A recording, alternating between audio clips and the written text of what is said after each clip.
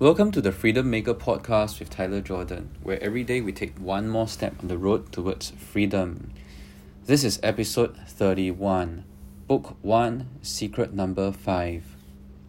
Disclaimer: the contents of the book .com Secrets, which is referenced to in this podcast, is owned by Russell Brunson of ClickFunnels LLC. You can get your free copy of the book and a 14-day free trial of ClickFunnels with the links below. This is secret number 5, funnel hacking. I'll never forget the day when I was tuning in to the Pivot podcast and I heard Scott Galloway, who was co-hosting the podcast with Kara Swisher, and he said, "The second mouse gets the cheese." I don't remember the exact content, but the context can be very much summarized in the quote: "The early bird may get the worm, but the second mouse gets the cheese."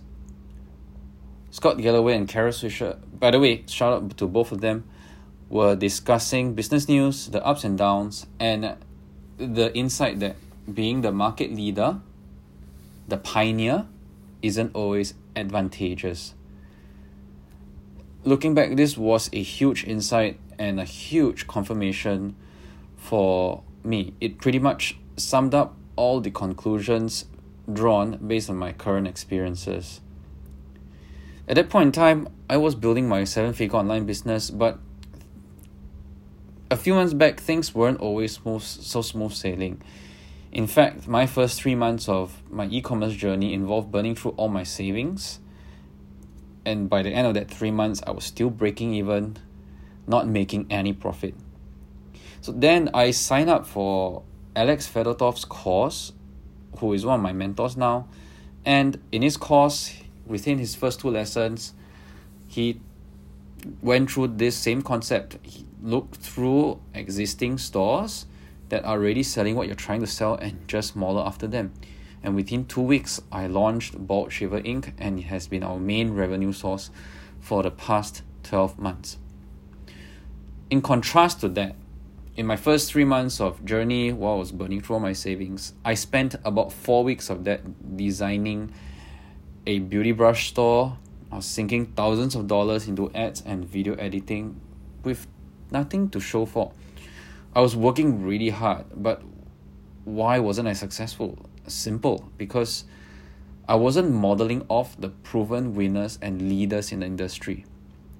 I was trying to design everything from scratch. I was imagining unproven solutions to non-existing problems. I was working very hard, but not at all smart. It was a lot of meandering, a lot of twists and turns.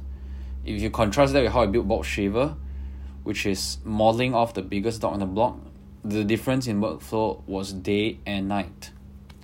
Note that I said modeling. It's not the same as copying. Copying can actually get you in legal trouble and potentially cost you your business, but modeling is fine. People do it all the time. If you're trying to model of your competitor, here's what you do, okay? If there's a headline here, you put a headline too. If there's a photo of a person smiling, holding the product, you take a photo, you find a photo of a person holding your product smiling too. If there's a button here, you place a button here too, and so on. For people using ClickFunnels, Russell calls this process funnel hacking and calls these people funnel hackers. I always like to think that even though the human population is approaching 8 billion people, you don't actually need to launch 8 billion types of products for your industry or niche. The number is close to 8 or 80, and most 8,000. If you can agree to this logic, there's no need to reinvent the wheel and come up with something original. All you have to do is to model the survivors, the ones who have done all the thinking, testing, experimenting, and the result is what you see today, a profitable product on a high converting funnel. That is not to say that once you model after someone else, right, that your work is done. The work that comes after that is to improve on the existing funnel. This is where you can start to put in your creative juices, and because your modeling would be different from your funnel will be different from your competitor's funnel, right?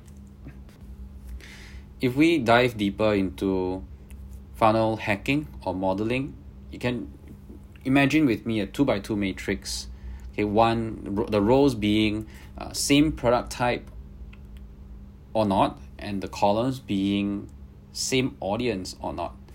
So you end up with 3 funnels that you can copy. You have a 2x2 matrix, okay, and then you actually get to copy 3 of them actually might work. So same product type and same customer base, right, same audience, or different product type but same customer base, okay? And the last one is same product type but different customer base.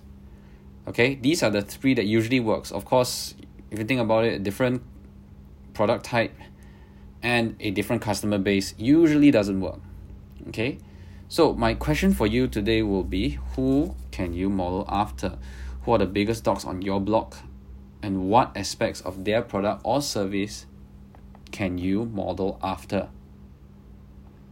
So that's it for secret number 5, funnel hacking. If you've got tons of value from just this one episode, imagine how much more you could get with the full original copy of the .com Secrets book.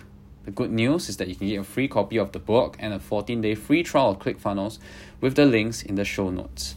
If you've enjoyed this episode, be sure to share, download, or follow this podcast on Spotify, iTunes, or wherever you get your podcasts from, and I will see you in the next episode.